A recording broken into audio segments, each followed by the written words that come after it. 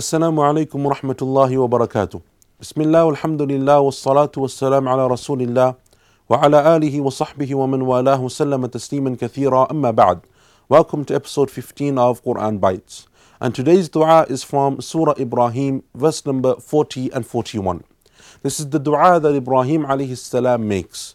He says, أعوذ بالله من الشيطان الرجيم رب اجعلني مقيم الصلاة ومن ذريتي ربنا وتقبل دعاء ربنا اغفر لي ولوالدي وللمؤمنين يوم يقوم الحساب.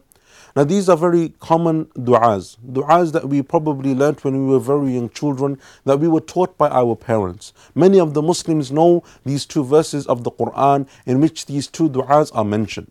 Ibrahim alayhi salam says, "O Allah, make me from amongst those who offers the prayer, who makes the salah, and also from my offspring those who will offer the prayer.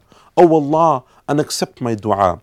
O Allah, forgive me and my parents and all of the believers on the day that you will establish the reckoning and the accounting." These two beautiful verses of the Quran in which we have these two amazing and most beautiful du'as. Ibrahim alayhi salam begins with something which wouldn't normally come to our mind. He is making dua that, "Oh Allah, make me from amongst those who pray." Now, one of the most difficult acts of worship that most Muslims face is the prayer.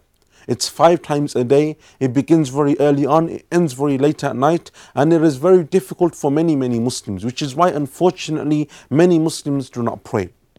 So he is making dua, "Oh Allah, make me from amongst those people who pray." So why not make dua to Allah subhanahu wa ta'ala to help you with these acts of worship?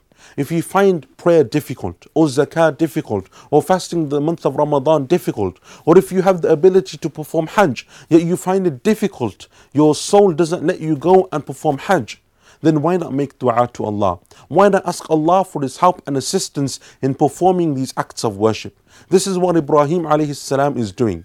But not only that, he also realizes, as the Prophet ﷺ said, that the prayer is the foundation of this religion. And that's why the Prophet ﷺ said on Yawm al-Qiyamah, it will be one of the first things that we will be held to account for. And if it is good, then everything after it will be easy. And if it is bad and we fail, then everything after it will become more difficult. Not only does Ibrahim alayhi salam make dua for himself, but then he makes dua for his offspring and his children. وَمِن ذُرِّيَّتِي, "O Allah, and from my children make them also from amongst those people who pray." And this is another thing that we neglect, to make dua for our children for their religion. Not only for their dunya, not only that they have good jobs and a good education and a happy marriage and so on, but also that they have a steadfast, firm religion, that they come closer to Allah, that they're righteous and pious. He is making dua for their children, because he is making dua for his children because he realizes that if they are righteous and pious, then in turn they will make dua for him. When you die, when Allah decrees that you will no longer be on this planet, in this dunya, it will be your children who will remember you more likely than not. They will be the ones who will make dua for you. And that's why the Prophet ﷺ said, from the actions that will benefit you in the grave is your righteous child making dua for you. You will get the reward of that. You will get the benefits of that dua. O Allah, make our children righteous. Make them from amongst those who offer the prayer. Because if they pray and they pray properly, then inshallah they will do, following on from that, they will do the other acts of Islam. O Allah, wa taqabbal dua. Accept this dua from me. O Allah, it is up to me to make the dua, but acceptance and rejection is in your hands alone. O Allah, accept this dua for me.